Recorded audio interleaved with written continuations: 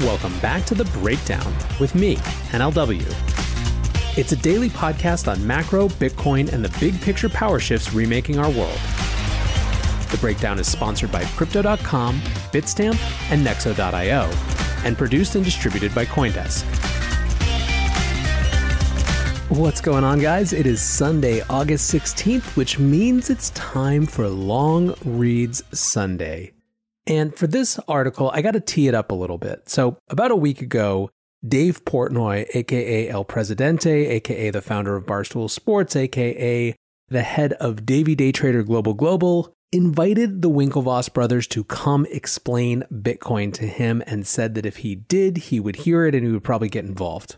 Well, that happened, and yesterday they released the 9.5-minute video or so about their conversation.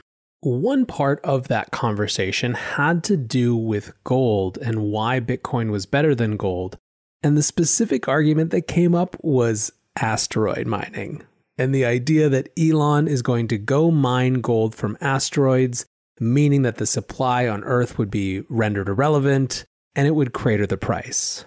Let's listen to the clip so you guys have that context. Yeah, and Elon Musk might, push it, and all of a sudden, right?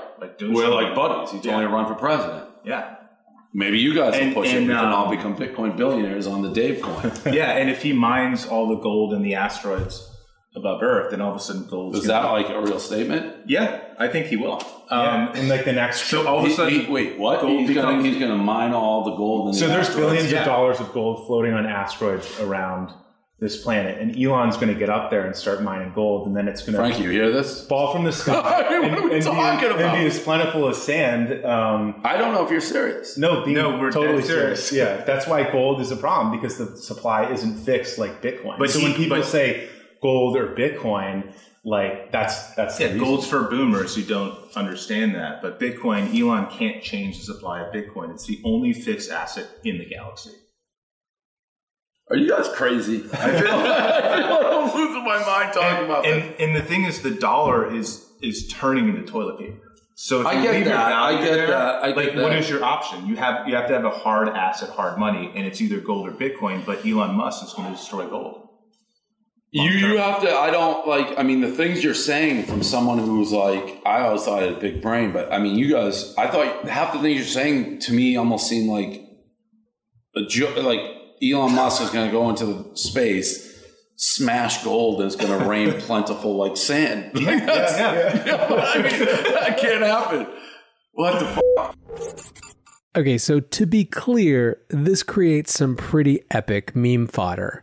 Portnoy just the next day posted a redone video from Armageddon of the astronauts getting ready to go try to blow up the asteroid that was hurtling towards Earth in that movie, but with his face and the Winklevoss's face and Elon Musk's face on the astronauts. So I'm not denying that there is some pretty good meme potential here.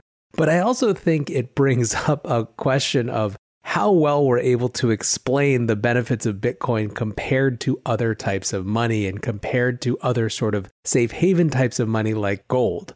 For that reason, I thought it would be fun to pull up an older article. This is from August of 2019, so about a year ago. It's from a series called Projection and Throwness, and basically I'll just read the introduction to the series to give you a sense of it. TLDR, this is a multi-part series about the many ways in which Bitcoin is such a unique, interdisciplinary, and intertemporal technology. The third part touches on an overlooked advantage of Bitcoin over traditional forms of commodity money, including gold. So this piece we're reading today is part 3 of Projection and Throwness. Bitcoin's 10x advantage over gold might not lie where you think. The long and winding road from metallic coins to paper banknotes. Contrary to what some think, fiat money was not implemented suddenly in 1971 when Nixon closed the gold window, or in 1974 when the IMF changed the SDR composition from gold to a basket of fiat currencies. Jim Rickards showed in his book The Road to Ruin that the classical gold standard was actually killed in stages, starting with the Austro-Hungarian ultimatum to Serbia and the outbreak of World War I in 1914. The next 5 paragraphs summarize his argument. Right after the start of World War I, nations were aware that gold reserves were a determinant factor of victory and suspended redemptions in specie. The two exceptions for different reasons were the US and the UK. However, that's exactly when gold coin circulations were replaced by 400-ounce bars, the gold delivery standard until today. This change gradually disincentivized people to hold and transact money in specie. A 400-ounce gold bar today is worth about $500,000, and to use banknotes instead. With the end of World War I in 1918, the new habit of holding banknotes instead of gold coins was ingrained not only in the UK but throughout Europe, and increasingly in the US. Gold could still be privately owned, but it was buried out of sight and out of mind. Another major boost to monetary-based centralization was FDR's famous 1934 Order 6102 that required US citizens to surrender private gold to the government. Fort Knox was built 3 years later. In stages between 1914 and 1934, US gold went from private hands to bank hands to central banks to the Treasury. This paralleled the process that took place in the United Kingdom and other developed economies. Governments made gold disappear. At the outbreak of World War II, gold convertibility, to the extent that remained, was again suspended. The only major gold dealer at that point was the Bank for International Settlements.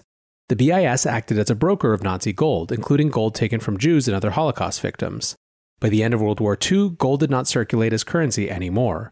The Bretton Woods Agreement of 1944 introduced the gold exchange standard, meaning it applied to nation-states but not to its citizens. It should be clear by now that it was only a matter of time until the implementation of a full fiat monetary system, which came in 1971 when Nixon closed the gold window. The growing influence of Milton Friedman and his idea of elastic money as a remedy that could have avoided the Great Depression provided the intellectual justification politicians needed for the implementation of the monetary system we have had until today. What's going on, guys? I'm excited to share that one of this month's breakdown sponsors is Crypto.com. Crypto.com offers one of the most cost-efficient ways to purchase crypto out there, as they've just waived the 3.5% credit card fee for all crypto purchases. What's more, with Crypto.com's MCO Visa card, you can get up to 10% back on things like food and grocery shopping. When you buy gift cards with the Crypto.com app, you can get up to 20% back. Download the Crypto.com app today and enjoy these offers until the end of September. Bitstamp is the original global cryptocurrency exchange. Since 2011, Bitstamp has been the preferred exchange for serious traders and investors. Trusted by over 4 million customers, including top financial institutions. Bitstamp is built on professional-grade trading technology. Their platform is powered by a NASDAQ matching engine, and their APIs are recognized as the best in the industry. Download the Bitstamp app from the App Store or Google Play, or visit bitstamp.net/pro to learn more and start trading today. That's bitstamp.net/pro. In this crisis, many investors aim to keep and grow their digital assets. Others seek to maximize the yield on their cash. Nexo allows you to achieve exactly these two goals. The company offers instant crypto credit lines against all major cryptocurrencies, with interest rates starting from only 5.9% APR. Nexo also lets you earn up to 10% annually on your fiat and digital assets. What's more, interest is paid out daily, and you can add or withdraw funds at any time. Get started at nexo.io. Demonetization of silver revisited. Jörg Guido Hülsmann went a step further and also analyzed the process of demonetization of silver under the perspective of monetary-based centralization in his monumental The Ethics of Money Production. Many Bitcoiners believe that gold won the battle against silver due to its higher stock-to-flow ratio. According to Hülsmann, this view is misguided. There is plenty of evidence that the demonetization of silver was not a free market process, but one heavily engineered by governments. Mises seemed to be more or less in accord with this view when he discussed the matter in his Theory of Money and Credit.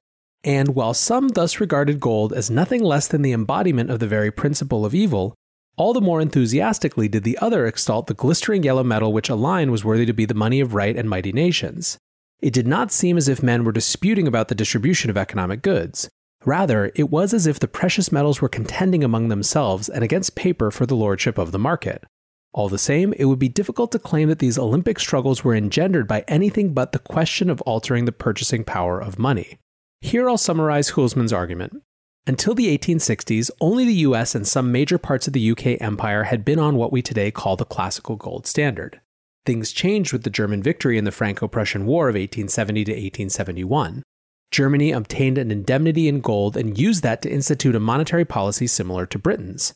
The Prussian central bank, later rebranded the Reichsbank in a marketing coup, was instituted 4 years later. Why did the Germans institute a gold standard and not a silver standard or the bimetallic systems that were floating around? One factor is that gold had better externalities. Britain, the world's financial center, was on gold, and the major silver countries, Austria and Russia, had suspended silver payments at the time of German victory. Gold at that time provided more advantages from an international division of labor standpoint. But Hulsman points out to another reason as well. Moreover, one should not neglect that silver, the only serious competitor for gold among the commodity monies, has one grave disadvantage from the point of view of a government bent on inflationary finance. Because of its bulkiness, the use of silver entails higher transportation costs, which make it less suitable than gold for fractional reserve banks trying to quash systematic bank runs through cooperation. Virtually all Western countries followed suit. By the early 1880s, all countries of the West and their colonies had adopted the British monetary model. The silver lining of the classical gold standard was that it demonstrated how a world monetary system can emerge without central coordination. There was no conference, no treaty. The countries adopted it independently of each other. However, this was done at the discretion of national governments, not at its citizens. The classical gold standard was brought by the coercive elimination of the alternative monies, and it paved the way for government interventions in the monetary system. It ignited the age of national central banks and private fractional reserve banks taking control of the monetary system. This does not look like a bulwark for the liberty movement. We have to stress these facts because many advocates of the free market believe the classical gold standard was something like the paradise of monetary systems. This reputation is undeserved. The classical gold standard differed only in degree, not in essence, from its successors, all of which have been widely and deservedly criticized in the literature on our subject. In sum, Hulsman states that the lethal hit that World War I brought to the classical gold standard only anticipated its death from its own cancer. This is not a silver bug argument, but an argument against coercive centralization of the monetary base. Earlier in this same book, Hulsman defines what fiat money is, one that artificially circulates more than the unhampered market would set. This definition also applies to gold in the classical gold standard. Bitcoin's 10x improvement over gold might not lie where you think it does. So now we understand that the institution of the fiat system was just the culmination of a process that was going on for about 100 years before Nixon's order in 1971. Citizens were coerced to trade silver coins for gold coins, then gold coins for gold bars stored in private banks, and finally to gold bars stored with the government. Without this fiat money, it would be a lot harder, or maybe even impossible, to implement. How was this process so swiftly accepted by the population? In my opinion, the centralization of the monetary base that led people to trade in IOUs, instead of in specie, actually brought some advantages to commerce and trade. As Nick Szabo points out, metallic money is hard to assay/validate, and is also relatively hard to transport. As economic activity expands with respect to the number of transactions and to geographical footprint, dealing with physical money becomes impractical. IOUs were a boon to commerce and trade from this standpoint, despite all the additional trust it required and all the monetary base centralization it entailed. Metallic money does not scale well in response to more commerce and trade activity. Fiat money actually beats gold there. Bitcoin fixes this. Bitcoin makes the cost of transportation and validation negligible without adding any counterparty risk to the system. This monetary evolution cannot be overstated. At this point, I also hope that the importance of these properties for a sustainable sound money in the internet age is clear. Metallic money did not survive the age of globalization in nation-states because it did not scale well. Bitcoin optimizes for that while still sustaining the highest stock-to-flow ratio of any monetary asset. That's its 10x improvement right there. Bitcoin's harder monetary policy compared to gold is usually cited as the main factor that will make it succeed. This is certainly an advantage and a precondition for it to be sound money in the first place. However, the question of whether this improvement is enough for Bitcoin to leapfrog gold's massive Lindy effect is a valid one that has been bothering me for a while. Answering this with the possibility of gold mining in space might be a bit far-fetched at this point. The catalyst for Bitcoin's extremely high stock-to-flow ratio is how well it scales with commerce and trade activity.